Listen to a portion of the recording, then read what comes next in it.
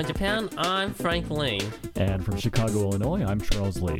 And you're listening to the Grok Science Show. That's right, it's a weekly look at the world of science, technology, and their effects on our daily lives. Coming up on today's show, thalidomide and the sun. In addition, we'll be joined by Mr. Edward Humes, who will talk about ecobarons. So stay tuned for all this. Plus the Grokatron 5000. And the world famous question a week. Coming right up. Here. On the Groks Science Show.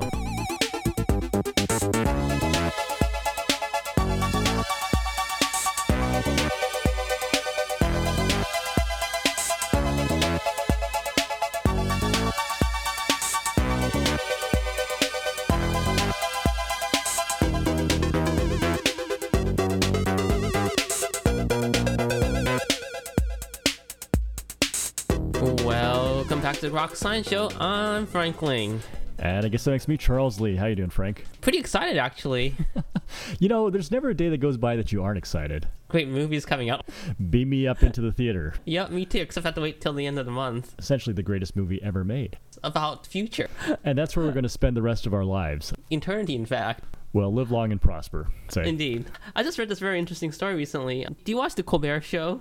I watch it avidly, in fact. And in fact, there was a study that just came out, and the people they interviewed, most of them happened to be conservative, actually thought it was real news. It was a news program. What, you mean it isn't? I wonder if people out there actually think we're doing a real science program. I don't think anybody could possibly confuse this program with a real science program. Not science fiction. Reverse the polarity of the neutron flow. It's the famous Doctor Who technobabble. You know, I still haven't watched that. Yeah, I don't know if you can call yourself a real geek without actually having seen Doctor Who. On my list to do. It looks like my subscription to my favorite journal's back. The greatest journal in all of history. It is the greatest journal. The Proceedings of the National Academies of Science. What does PNAS have to tell us today? Birth defects and, of course, one of my favorite molecules, the thalidomide.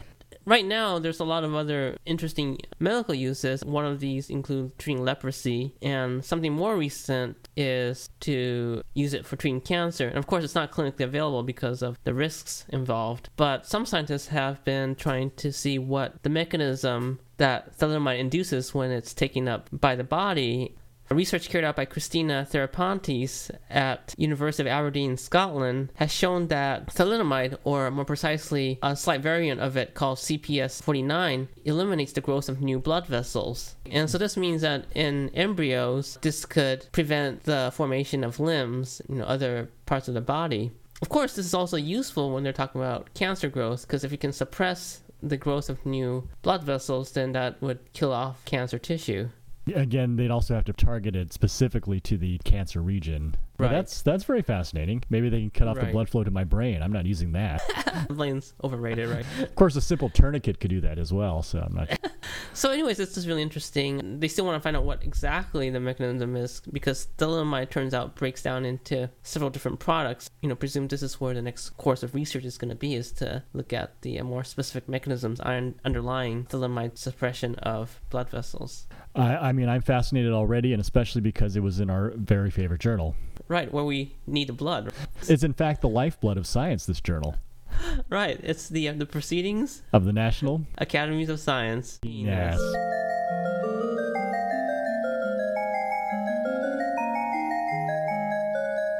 Alrighty, well, this one maybe doesn't have so much to do with the lifeblood of science or the lifeblood of organisms, but perhaps the lifeblood of the sun.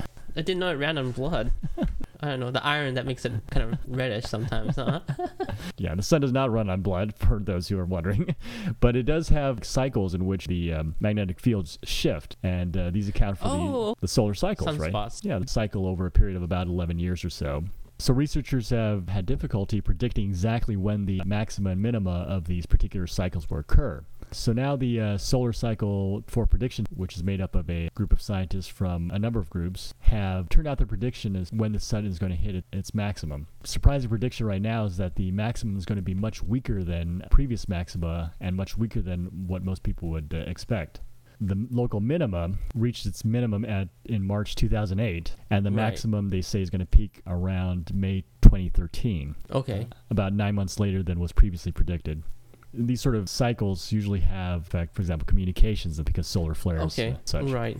Whether or not these predictions come true or not, that remains to be seen. Predicting these sun cycles apparently is a very tricky business. Well, there's actually some people who claim that because the sun's activities are lower, this means that it's okay to put in more greenhouse gases because it will compensate for the less amount of radiation we're getting. And so we need global warming to help us through. Well, I knew global warming would be useful for something, so... Hey, CO2 is life, right? Anyway, this was very fascinating work. It's a nice little article in a recent edition of Science Now. And that's all for a look at recent developments in the world of science and technology. This is the Groks Science Show. Well, coming up next, Mr. Edward Humes will join us to discuss ecobarons. So stay tuned.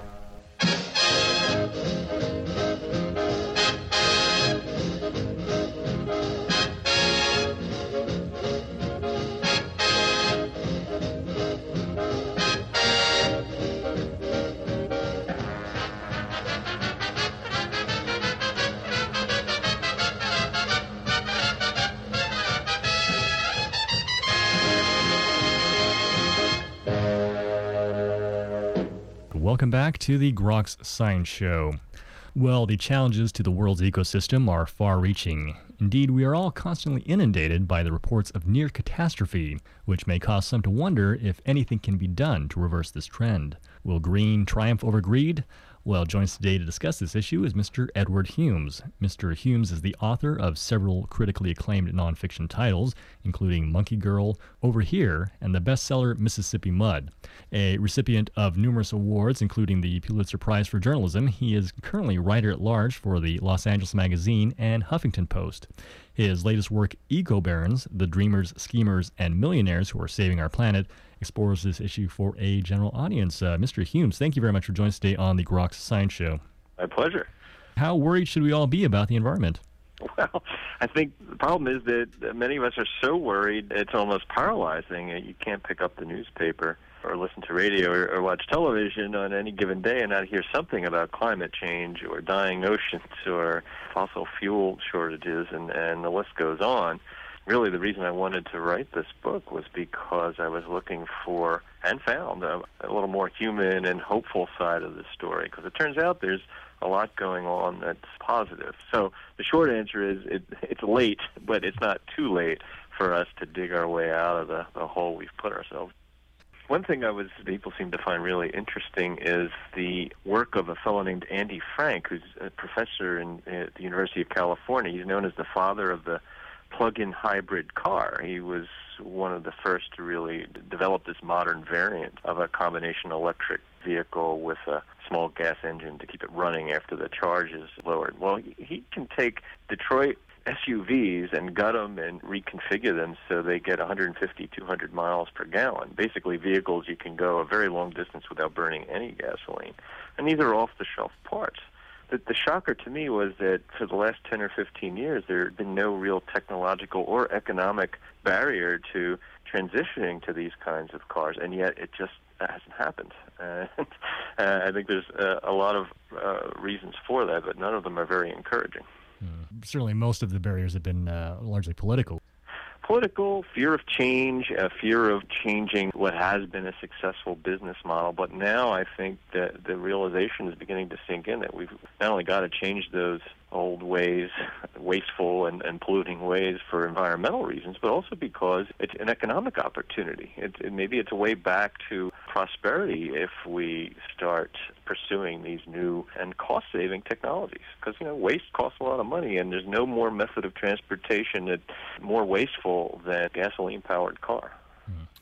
Indeed, a lot of others have argued that the alternative energy technologies will be the next big economy for the United States, yet we're lacking very far behind. What's really going to require to catch up with that of, say, other countries?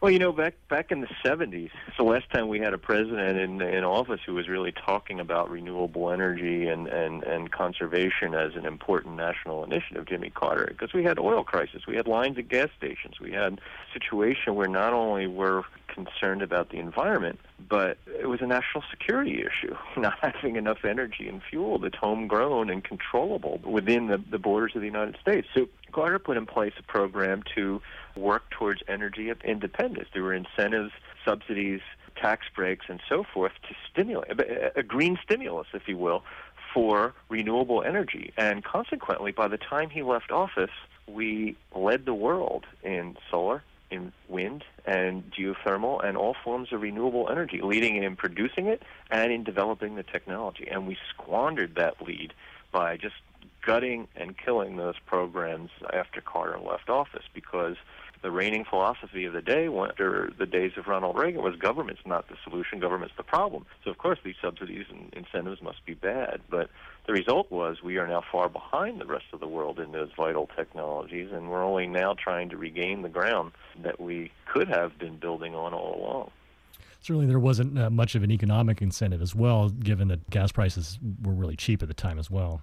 Yes, certainly that's been the continuing argument, but there's also an argument that that's based on a false premise, that there's a whole layer of hidden costs that we, the taxpayers and the public, bear: the health costs, the environmental costs, the fact that people who live near busy streets and freeways get higher rates of cancer. I mean, who pays for those consequences? Well, we do.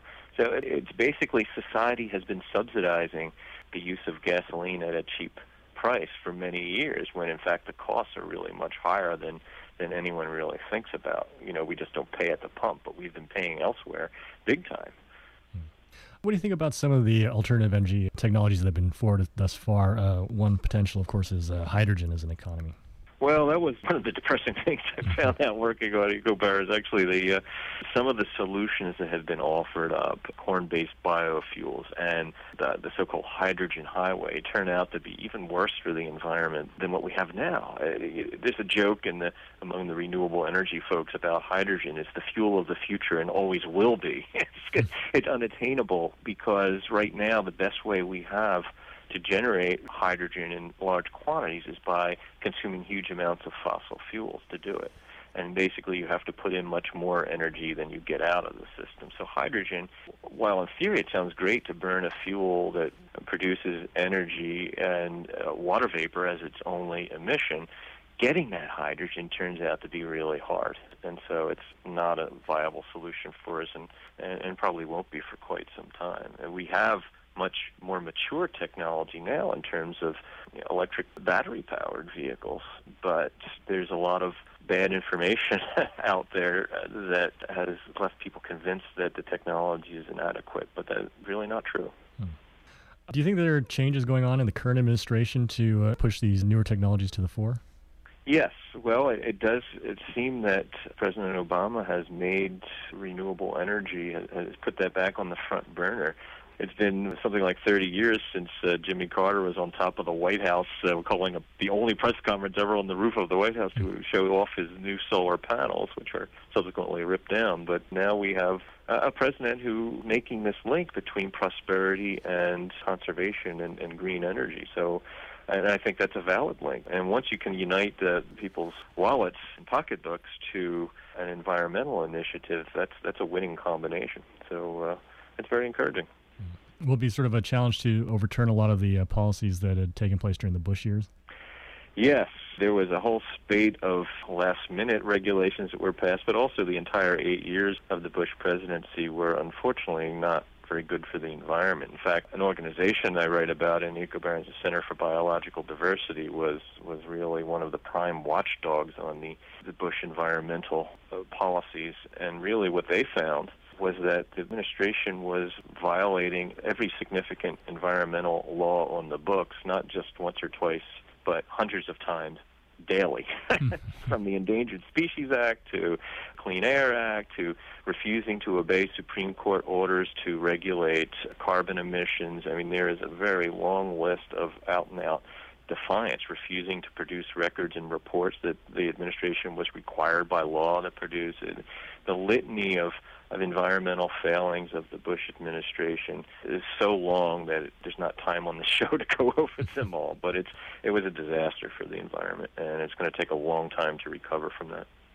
You profile in the book a number of eco-barons, the private citizens and new members who are trying to turn this around. What do you think is sort of a common thread linking all of their actions? Well, I chose the term eco-barons because it plays on the old concept of robber barons, these rapacious visionaries who stopped at nothing to build their own empires, but they also had a vision of how the country could be transformed. So there's a negative connotation there, but there's no doubt that they had an enormous impact on the country and on the way we live. And eco-barons share the visionary aspect, and the impact that they have had has also been very great, but they aren't out there raping and pillaging landscapes. They're out there preserving, conserving them, and trying to rescue different parts of the planet and the environment. And unlike the robber barons, who are all wealthy sorts, I consider the term eco-baron more a measure of one's impact. So my book does have a number of very wealthy eco-philanthropists, but most of the characters in there are of modest means, but they have managed to have very large impact on climate change, on conservation, on protecting endangered species, and so forth. Certainly one of the fascinating ones was Doug Tompkins, who gave up all that to try and turn things around. Yeah, well, he made a fortune as the CEO and co-founder of Esprit, which was a dominant fashion company in the 1980s, and he took his money and moved to South America and started buying up rainforest in Patagonia, Chile and Argentina primarily, and has been donating that land and creating national parks and wildlife preserves and restoring important natural landscapes that had been degraded by different human activities, in some cases restoring species that were endangered and had been extirpated from their natural habitat, and linking those habitats with wildlife corridors. All told, he and his wife, Chris Tompkins, have preserved more than 2 million acres of rainforest and grasslands in South America, more than any other individuals on the planet, and they're giving it away. They are truly the opposite of robber barons, but they are, in their own way, a kind of new generation of Rockefellers. Did make a very great name for themselves for their philanthropy in their day, and certainly the Tompkinses have pursued that model. And as you mentioned, they are not all wealthy individuals who are in this field. There are very common people like Terry Tamminen who have tried to change a lot of the laws that are going on in the environmental program. Yes. One of the people I profile is Terry Tamminen. He was a Malibu pool cleaner. He had a pool business in the Los Angeles area, and he decided he wanted to do something that more in support of the environment than clean pools, and he became allied with an environmental group called the Santa Monica Baykeeper, a citizens group that patrols for pollution off the coast of Los Angeles. And he, among others who trained him, was Bobby Kennedy Jr., and he became executive director of this group in Santa Monica. A couple of years later, when Arnold Schwarzenegger decided to run for governor and was talking to his in-laws, the Kennedys, about who he might talk to in California about forging an environmental policy, who does Bobby Kennedy suggest but say, go talk to Terry Tamminen, the ex-Malibu pool cleaner. And so this fellow became the environmental policy director for Schwarzenegger's campaign for governor, and then became the head of the California version of the EPA under Governor Schwarzenegger, and since then has been the architect of what's become the world's leading climate change program here in California that's been exported to over 20 other states. So he's had an enormous impact, perhaps more in terms of his impact on climate change than almost anyone else around. He ran into one of his former clients in the pool cleaning business, Dustin Hoffman, the actor, and Hoffman kind of leaned over and said, "Hey, Terry, glad to see you're cleaning the big pool now." And it's really what happened. It was quite an amazing transformation.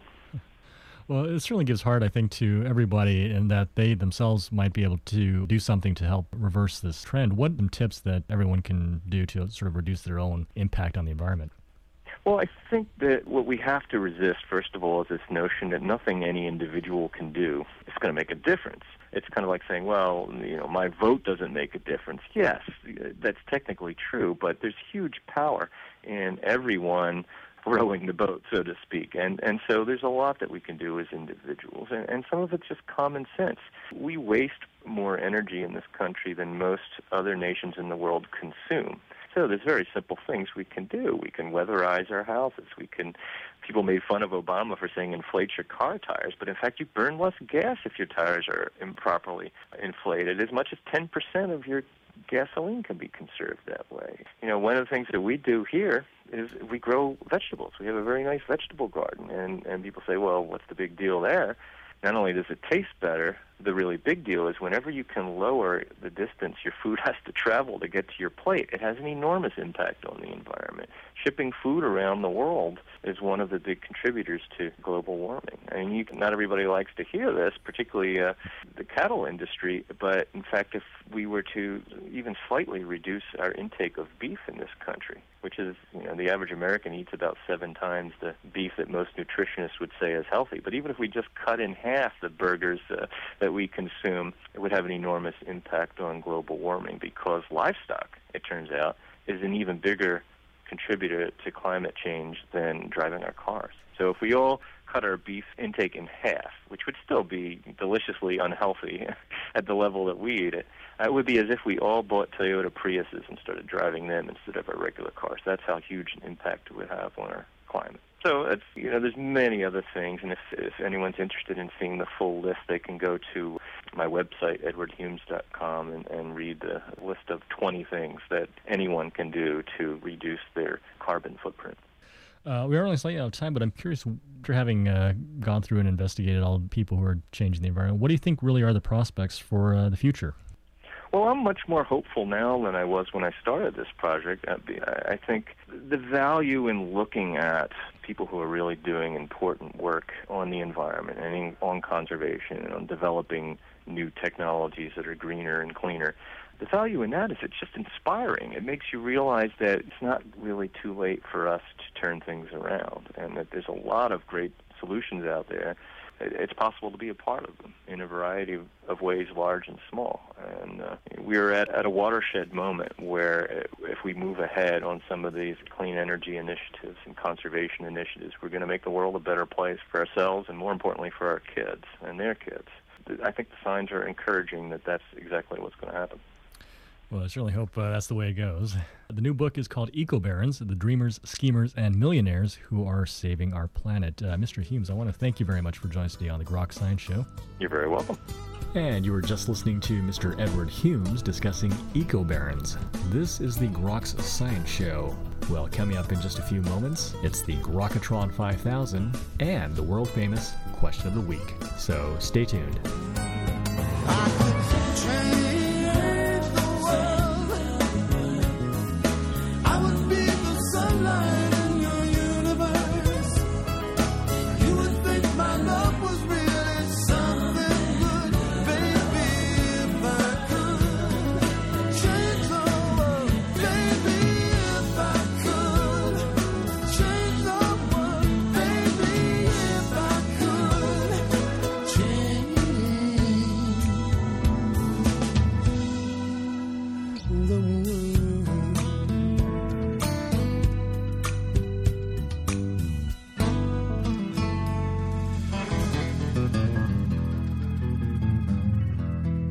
Ready to play the game? It is called the Grokatron 5000. It's our supercomputer formerly known as Deep Blue. Today, the Grokatron 5000 has chosen the topic green or greed. So for the following 5 people, the Grokatron 5000 would like to know if you'd rate them green or greedy, and a little reason why. Mr. Humes, ready to play the game? Yes. Okay, very good. Here we go. Person number 1, green or greedy, Bill Gates. I'd go with green. I understand he's involved in considerable philanthropic efforts, some of which are encouraging conservation, and also I believe that Microsoft, his company he formerly led, that he founded, has taken on some pretty large-scale sustainability efforts, so I'm going to say he's green. Okay, very good. Number 2 is media and real estate mogul Donald Trump. Oh, he's got to be greedy, doesn't he? Anyone who would have that horrible TV show of his, The Apprentice, just has to be greedy. There's no other explanation. Certainly, I think all the products he's using in his hair can't be good for the environment. Yeah, well, that's true. Think of this Freon. Well, person number 3, then, is the pop starlet Britney Spears. Green or greedy? I don't suppose there's none of the above. She can't possibly be carbon neutral, so I guess I'll go with greedy, too. Okay. All right. Number 4 is talk show host Oprah Winfrey. I think Oprah Winfrey's got to fall in the green category. Mm-hmm. And simply because she is usually on the side of social causes that seem to be for the greater good. So I would say philosophically she's on the green side. Okay. Maybe she has a Hummer for all I know. All right, and finally, number 5, green or greedy, Bernie Madoff. Bernie Madoff. Well, I think the next edition of Webster's is going to have him under his picture under the word greed. So there's absolutely no doubt that he is certainly what we have heard and read about him of lately puts him in the greed column. Okay. Although, money's green, so maybe that's All right. Well, Mr. Humes, I want to thank you for sticking around playing the game. And, of course, talking about your book again, which is called Eco-Barons, the Dreamers, Schemers, and Millionaires Who Are Saving Our Planet. Thank you very much for your time. Thanks for having me. All right, and now it's time for this week's Question a Week. And with us here is Captain Jimmy Kirk. My God, Spock. The needs of the many outweigh the needs of the few. Thanks, Captain. Mr. Tambourine Man. So what's out there in space, Captain? Space. It's the final frontier. Spock. Crazy things in space like the neutron stars. We've boldly gone where no man has gone before, into the neutron star. Full of neutrons which are condensed into very dense star material. It can be illogical, Spock. Hey, thanks a lot, Jimmy. And that's all for this week's edition of Grok Science. Make sure you tune in next week for more from the world of science and technology. If you'd like to contact us here at Groks, you can email us at science@groks.net. For Grok Science, I'm Frank Ling. And I'm Charles Lee. Make sure you also see us on the web at www.groks.net. Have a great afternoon and keep on grokking.